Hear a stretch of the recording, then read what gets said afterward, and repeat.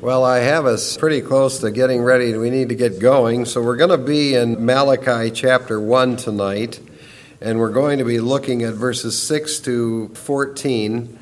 And I think as we work our way through it, we're going to read the text. Well, let's just go ahead and read it. Starting at verse 6, here's what the text says. A son honors his father, and a servant his master. Then if I'm a father, where is my honor? And if I'm a master, where is my respect? Says the Lord of hosts to you, O priests who despise my name. But you say, how have we despised your name? You're presenting defiled food upon my altar, but you say, how have we defiled you? In that you say the table of the Lord is to be despised. But when you present the blind for sacrifice, is it not evil? And when you present the lame and sick, is it not evil? Why not offer it to your governor? Would he be pleased with you, or would he receive you kindly, says the Lord of hosts? But now will you not entreat God's favor, that he may be gracious to us with such an offering on your part? Will he receive any of you kindly, says the Lord of hosts? Oh, that there were one among you who would shut the gates, that you might not uselessly kindle fire on my altar. I'm not pleased with you, says the Lord of hosts, nor will I accept an offering from you. For from the rising of the sun even to its setting, my name will be great among the nations, and in every place incense is going to be offered to my name, and a grain offering that is pure from my name will be great among the nations, says the Lord of hosts. But you are profaning it, in that you say the table of the Lord is defiled, and as for its fruit is to be despised. You also say, my, how tiresome it is, and you disdainfully sniff at it, says the Lord of hosts, and you bring what is taken by robbery and what is lame or sick, so you bring the offering. Should I receive that from your hand, says the Lord? But cursed be the swindler who has a male in his flock and vows it, but sacrifices a blemished animal to the Lord, for I am a great king, says the Lord of hosts, and my name is feared among the nations. Let's pray. Father, we thank you for this book of Malachi. It's in your inspired scriptures for a reason, and we know from the Apostle Paul that all scripture is profitable for us, and we learn from these passages things that you would have us learn and want us to know. So I pray that you would work through this text tonight and minister to us, and we will thank you for that. In Jesus' name, amen. There are many places of religious worship that actually think the goal of worship is to please the people. And they don't really think the goal of worship is to please God. So as a result of that, everything is done with the design of pleasing people in view. The thinking basically is, let's create an atmosphere for the seeker that's people-friendly. So we can have bands and coffee shops, and we can have light shows and dancing girls. In fact, there are many people that really believe that evangelism is the ultimate goal of the church. So whatever we need to do to get people to come through the door, that should become our marketing strategy. Well, the book of Malachi says that is wrong. The goal of the temple was not to evangelize the lost. It was to worship God in a right way so he would bless the people. And that really is the ultimate goal of the church. The ultimate goal of the church is to worship God and do that which pleases the Lord. And when people go to worship, they're not supposed to be first. When people go to worship, God is supposed to be first. Man is not the one who's supposed to be worshiped and praised. God is the one who's supposed to be worshiped and praised. In fact, when we finally get to the end of all things, people are going to fall down and worship God. They're not going to worship a man. The problem in many churches is that the leaders are not teaching the people that. And they are making people at church out to be more important than God. And it amazes me what is being called worship these days in many churches. I literally saw one church that featured men running up and down aisles of a church at full speed and then diving into the baptistry. And they called that worship. People were just clapping their hands. Another church featured a minister jumping up and down and yelling and throwing his tie into the audience. The people were singing and applauding. They called that worship. Another church featured a person yelling, God is good, he's goody, goody, goody, goody, and he's goody, goody all the time, and people were yelling and calling that worship. There are people that are going to these churches. There are people and there are ministers that are leading these churches, and they think it's just fine.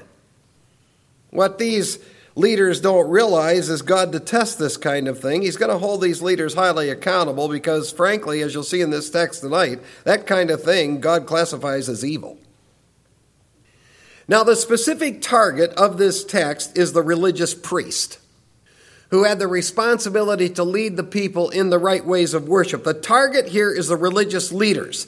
They were not leading people in the right direction, and God is going to hold them highly accountable. That's the point that really kicks off this book as we come to this first major section in the book, after the opening of the book. And let's keep in our minds, God is not going to speak again to his people for the next nearly 450 years. And part of the reason why he's not going to speak to his people for the next 450 years is because of what these leaders did in worship. God's priestly leaders were not worshiping God in an acceptable way, and God was enraged by it. And he classified the worship as evil and as something that would prompt him to curse and not bless his own people. Now, I want you to understand this when we come to this book of Malachi. That temple in Jerusalem, that building was up. And you had religious stuff going on there every day. You need to understand this. We're talking about the religion is going. I mean, the building's up and people are going there doing what they were doing every single day. But there are three applications that we can make to this particular passage of Scripture. First of all, it is aimed at priests, and the application certainly would be for any minister who would be in a position and responsibility to lead a group. It also is an application, you'll see, to religious leaders that are in this context. There's an application to the people, to every single believer in the New Testament grace age, because every single believer in the New Testament grace age is considered to be a priest. But this primarily is aimed at a minister and at leaders. These religious leaders of Israel were leading the worship and leading the people straight into the judgment of God. They were leading the people in a direction in which God says, I'm not going to speak to you anymore. I'm not going to work with you anymore. And these are people that are real serious about their church, about the temple. They're serious about their worship. But they were not honoring the Lord. And these leaders were not teaching the people to reverence God. These leaders were not teaching people to give God their best. They're making a mockery of this stuff. So verse 6 starts it off. In verse 6, God says, a son honors his father, and a servant honors his master.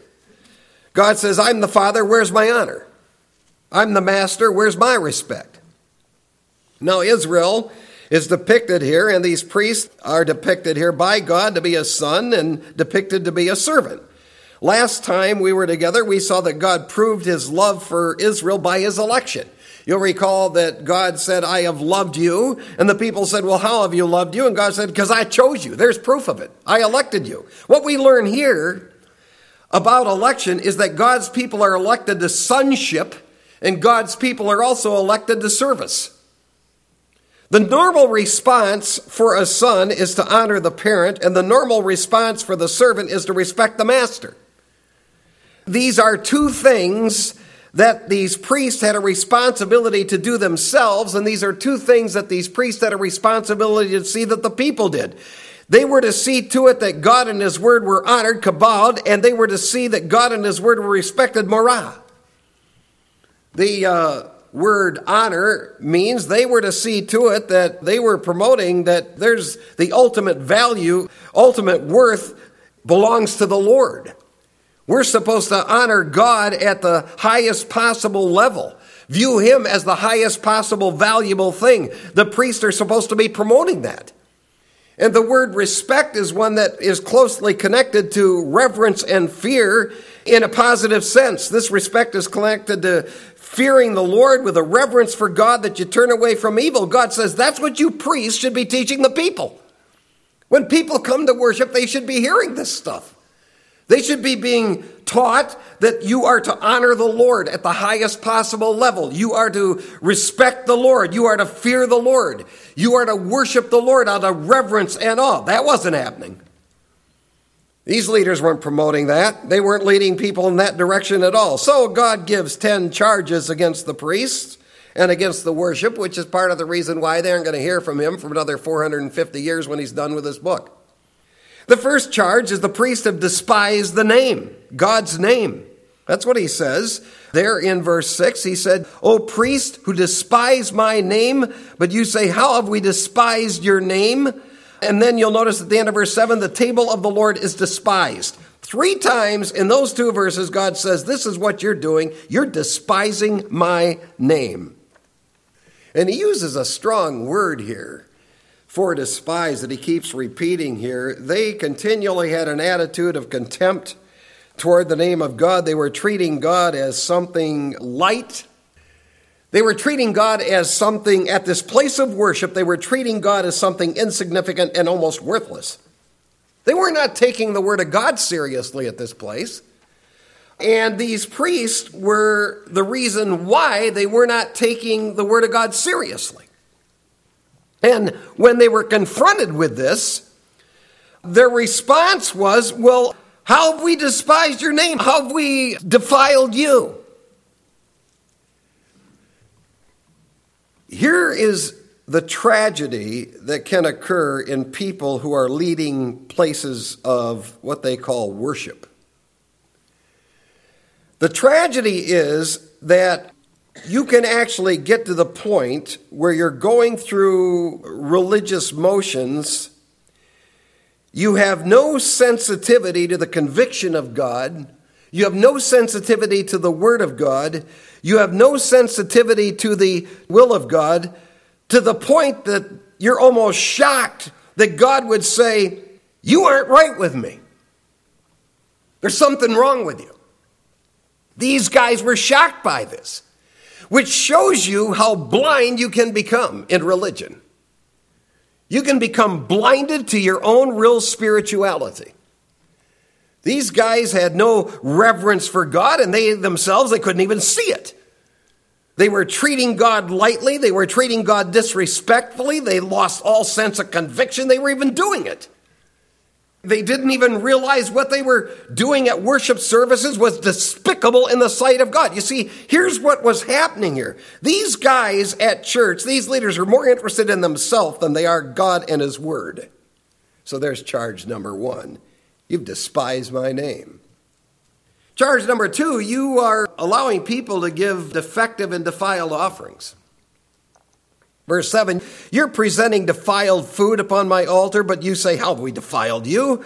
In that you say the table of the Lord is despised, but when you present the blind for sacrifice, is it not evil? And when you present the lame and sick, is it not evil? Why not offer it to your governor? Would he be pleased with you, or would he receive you kindly, says the Lord of hosts? I want you to keep the context in view. You have a lot of action going on. We could say it this way in our modern culture. You have a lot of action going on at church, and you got a lot of people going to church. You have these people regularly going to their worship services. You got the priests, the leaders there, regularly leading worship services. What you have here is ritualistic hypocrisy. It was not the kind of worship that pleased the Lord. It angered God. These priests were sloppy in what they were allowing to take place here. Sloppy in their worship, sloppy in the sacrifices. They allowed people to bring blind, lame, sick animals to worship and offer them. Now we learn from the book of Hebrews that these offerings and sacrifices were to be pure and they were to be unblemished because they depicted the sacrifice of Jesus Christ. It was unacceptable to God to look at his altar and to look at these priests who knew better and to see them bring blind, sick, lame animals to offer to the Lord in view of the fact that he was going to offer his own son. In fact, God says in verse 8, that is evil. That's evil. That's what he calls it in verse 8. They're not following the word of God in their offerings. The priests go to a lot of these offerings, and they went through a lot of offerings. They got food from they got a paycheck. I mean, a lot of these offerings went to them. The money and the food went to them. And as long as they got paid, they couldn't care less what those offerings were. It's like in my mind, you just put something, you can donate to the church. We don't care who you are and where you come from and what you're given. We don't even care. There it is. It's on the website. Punch it and give it. That was their attitude. They were not following the word of God in these offerings. And what they lost sight of in verse 7 is, if you offered defiled offerings at my place of worship, you not only defile yourself, you're defiling that altar. God said, this whole thing's corrupt. So not only does this mean it's not acceptable to God, it demeans God, it angers God. They were showing so little regard that they had for God and His Word by the sacrifices that they offered and by the food that they were serving at the altar. I mean, they just lost total sense of what was right. Now, I want to make a ministerial application from this before we move on. I believe that there are many ministers offering congregations defiled food. The responsibility given to the minister is that you carefully study the scriptures and you feed a flock. And you prepare meals that are worthy of a flock coming to eat. And there are many ministers, they don't do that. They don't care if they ever do that. They have their verse they'll read, and they'll read their religious rituals and rules, and then they'll share some stories and pronounce a benediction, and everybody will go home. That's a defiled food. It doesn't mean anything to God, and it doesn't mean anything to the people. And it's not acceptable to the Lord. It's nothing but defiled.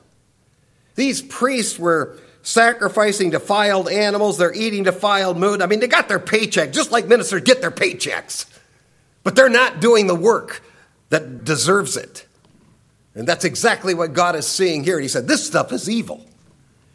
You see, God had given specific instructions concerning these defective sacrifices. I mean, in Exodus and Leviticus, part of the responsibility of that priest is you analyze that animal, you make sure it's pure and it's unblemished, and you make sure when you are going in to worship the Lord that it is a sacrifice that meets the standards of God. But these priests didn't study the scriptures. Too much work.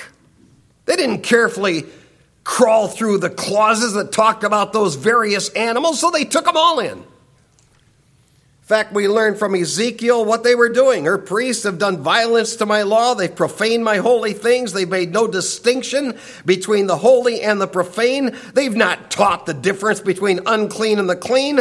And they hide their eyes from my Sabbaths, and I am profaned among them. These priests didn't care what they offered as a sacrifice to God. And God says, I don't accept this. I don't accept what you're doing. I don't accept it as worship. You know, there are ministers and there are leaders of churches, they don't care what goes on the platform. They don't care. As long as the crowd's coming. As long as we got the action. We don't care what's going on up there. As long as we're getting the paycheck. That's the way these guys thought. God says, let me see you give that kind of slop offering to a governor. And at this point, it would have been probably a Persian governor. And he says, let's see you give that to a political leader that you know and see how he views it. And you want to give this to God. Now, I want to make an application before we move on in this. God expects his people and he expects his leaders to be in church on Sunday, the first day of the week. It's an expectation of God. We're not into ritualistic legalism here, but it is an expectation of God. He expects his people, he expects his leaders to be in church on Sunday, the first day of the week. He expects his people to take it seriously. He expects his people to present themselves and their offerings on the first day of the week. And the people who take that seriously and the people who seek to do that are going to be blessed of the Lord. The church that takes that seriously is going to be a church blessed of the Lord. And a church that will be blessed of the Lord will communicate to the people, look, we need to be real serious about the Word of God. We need to honor God, reverence God, worship God, bring our offerings to God. That is what we are to do. And a church that will be blessed of God is going to communicate that to the people. These guys weren't doing that. Which brings us to the third charge. These priests couldn't expect to be able to ask God to favor them and bless them. I love what he does in verse 9. But now, will you entreat God's favor, that he may be gracious to us with such an offering on your part? Will he receive any of you kindly, says the Lord of hosts? Here are these people. They're bringing slop offerings to God. God says, hey, why don't you offer me up a prayer request, see if I'll answer you? Why don't you entreat the Lord? That's a real interesting Hebrew word, entreat there. It means to soften something. So Malachi says, do you really think that you can have this kind of attitude toward God when you go to worship, and then you can cry out to the Lord and you'll soften the heart of God so that he'll pour out his favor and blessings and kindness on you when you're treating him so disrespectfully? You think God's going to answer you when that's the way you're treating him? You don't reverence him? Do you think you can gain the favor of God by doing that? What about, and again, the Persian governor? Would you offer him something better than you would offer the Lord? These leaders are going through all kinds of religious actions, but they couldn't really talk to God and expect that God's going to answer them. They couldn't entreat God for his grace and favor. You can't demean the Lord. You can't think lightly of the Lord. You can't cheat the Lord and then expect God to answer your prayer. Malachi says, do you think you can offer God junk and then expect him to answer your call for his grace? You'll soften his heart and please his heart when you're not even offering him anything? We don't want to get sloppy in the way we think about the Lord. And we don't want to get sloppy in worship, because one of the things at stake here is prayer answers. And if we want to see God answer prayer, we have to be real serious about reverencing him, honoring him, worshiping him. And that's the point Malachi is communicating. The fourth charge is the priests don't stop the useless worship. Verse 10, oh, that there were one among you who would shut the gates. You talk about going against the church growth movement. God says, shut it down.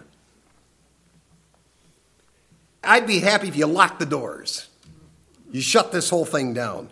I'm convinced that the vast majority of people think that simply by going to some religious place, they're pleasing God.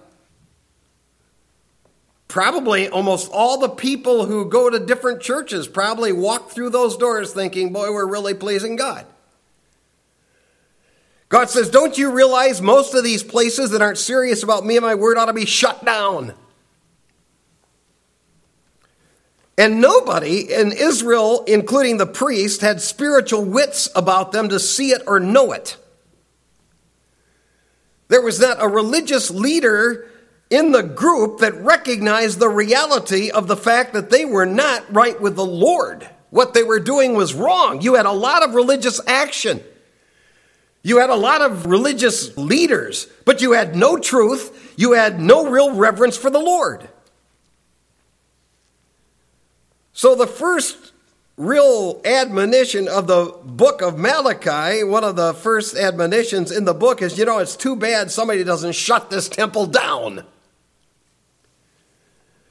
It took years to get it built up. When we went through the book of Haggai, we saw that God said, hey, you've forgotten me. You've forgotten my temple. You need to get it rebuilt. You need to get the timber and the lumber and quit working on your own house and get working on my own temple. Now, about 100 years later, you're at a point where God says, it's just a shame that this place isn't boarded up and shut down.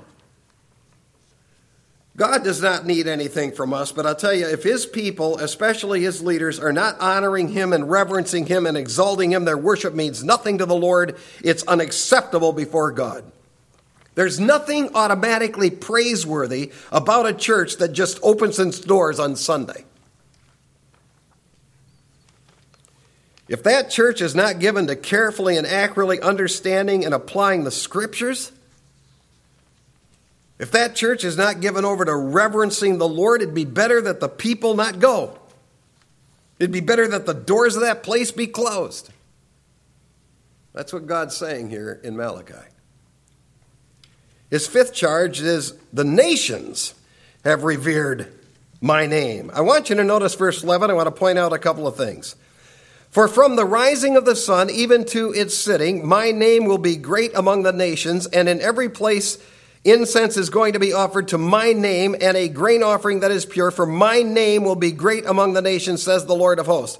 I want you to notice that 3 times God refers to his name in that verse. That cannot be a coincidence. I think that certainly would include Trinitarian doctrine, something that has been rejected by the Jews even to this hour and by most of the religions of the world.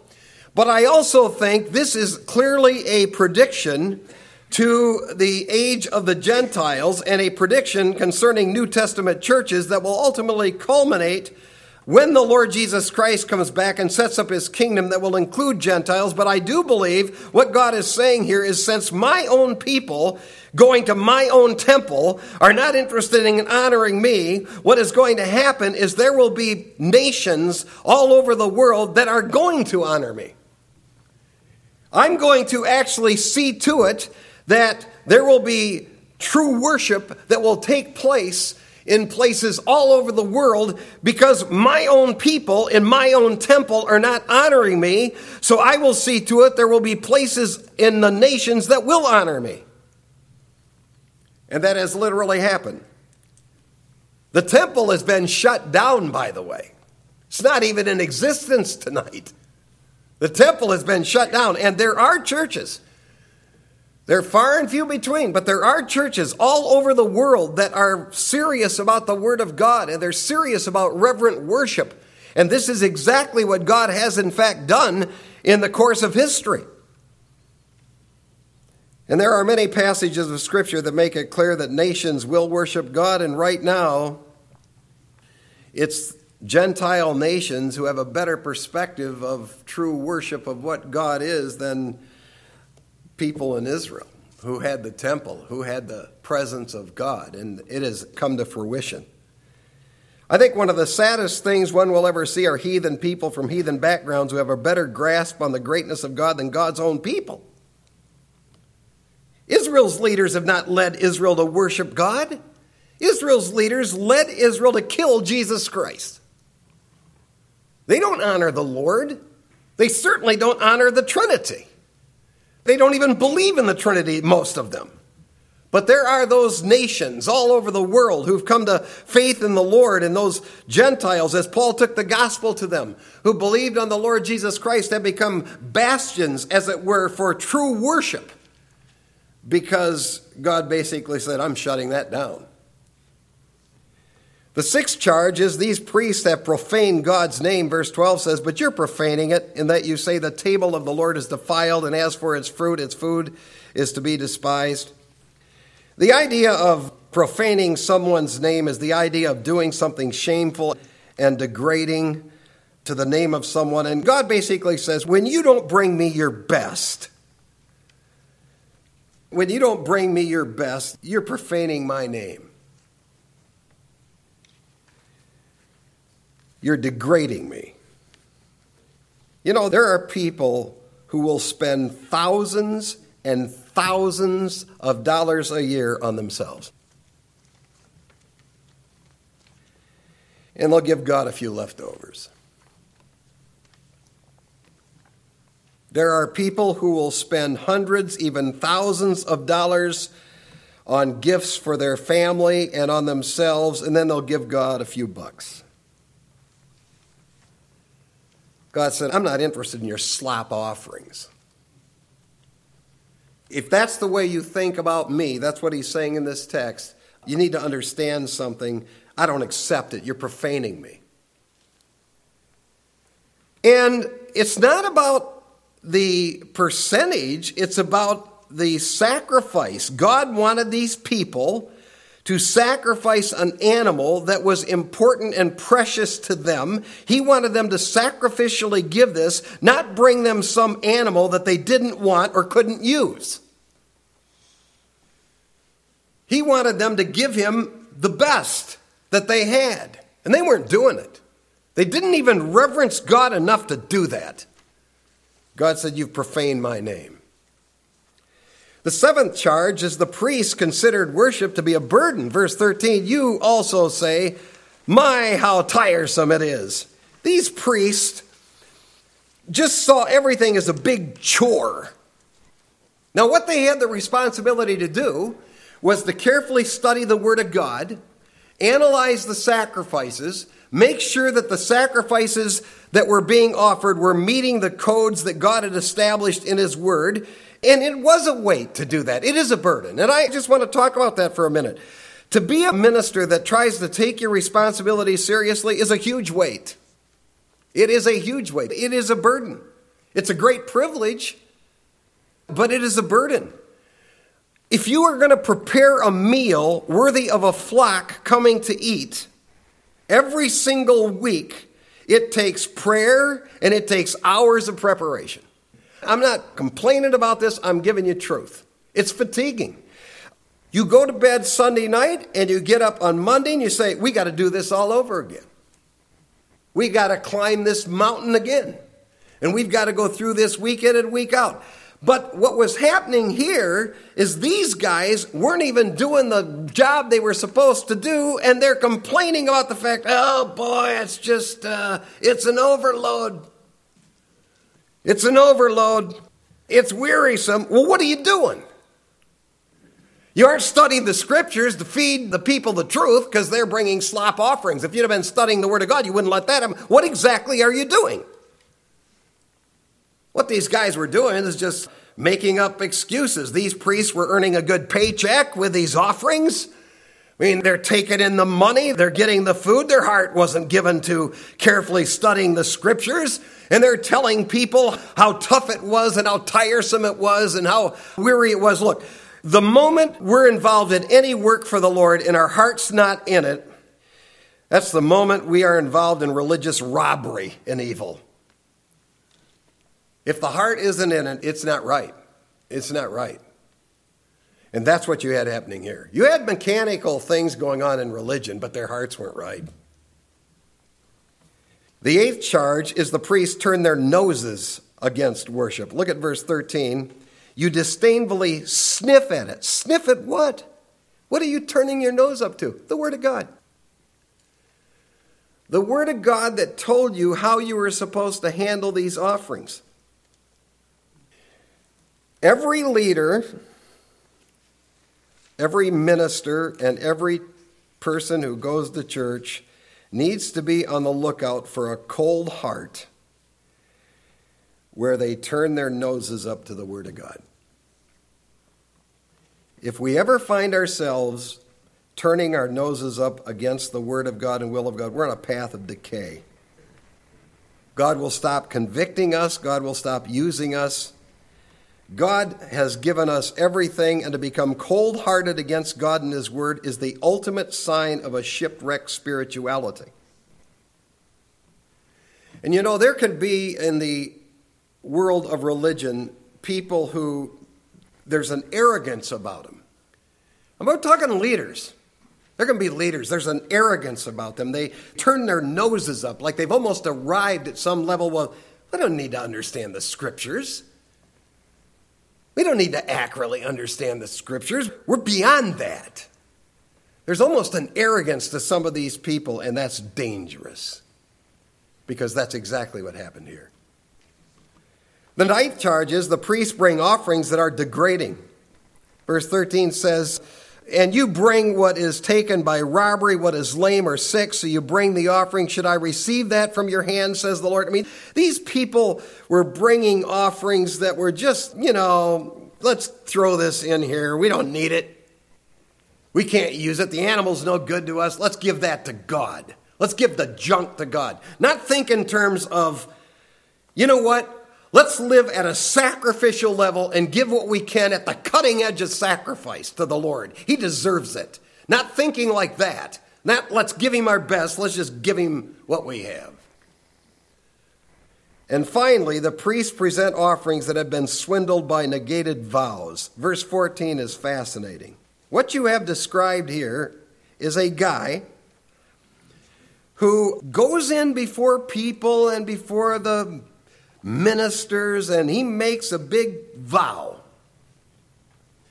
And he promises in front of all the people that he's vowing this, and he's selected this male from his flock, and he's going to give it to the Lord, and he's really going to live a top-notch life for the Lord. And then he ends up bringing God a blemished animal, which basically then says this was just a big sham show. I mean, you got a guy in a religious setting. He goes in before the leaders, whoever he is, and he goes in before the people, and I mean, he parades himself like he's going to really do something big for God. And then he brings God a blemished animal, which is actually robbing God of what he deserves, and he's just putting on a show for people. That's what can happen in God's people. Just becomes a show. It's not reality. Ananias and Sapphira did the same thing. Remember that story, Acts chapter 5? I mean, they sold some land. They said, we're going to give that all to the church. Boy, we're going to give it to the apostles of the church. And then they said, hey, let's just we'll give a good percentage of it, but we'll keep some for ourselves. And God said, you're dead. They both dropped dead. You can read that in Acts chapter 5. What this text says to anyone in any dispensation is when God's people go to worship, they better think very seriously about worship. Because church is not about us. It's about God. And when we give our offerings and when we present ourselves to the Lord, we need to think in these terms because it is serious, sacred business. The moment we don't think like that, that's the moment we're falling into the trap of these people that stopped God from speaking for the next 450 years. So when you come to the next worship service, you just come thinking this way. I'm giving myself and my offering to the Lord, who's the supreme ruler in charge of all. I am giving myself and my offering to the great King, who's sovereign ruler over all. I'm giving myself and my offering to the Lord of hosts, the covenant God who's over all the armies in heaven and on earth. And I'm giving my offering and myself to God, whose name is to be feared among all the nations. But I'll tell you right now, in light of this passage of Scripture, it is possible for people to go to church. It's possible for leaders to go to church. It's possible for ministers to go to church and put on a show. It's a show motive. It's not a spiritual motive. But a text like this says to all of us, God looks at the hearts. God sees the reality. And he is enraged by those who pretend to honor him and really don't. And I think we are nearing the rapture of the church. So if you've ever thought about offering acceptable worship to the Lord, now's the time to get after it. Now's the time to do your own personal, private business with the Lord. And if we take the position that I'm going to worship God, I'm going to reverence him, fear him, live sacrificially for him, give sacrificially to him. God takes notice of that. He'll bless his people. That's what he communicated in this text of Malachi. Well, our time is way long gone. I want to thank you for coming. Good night. The Lord bless you.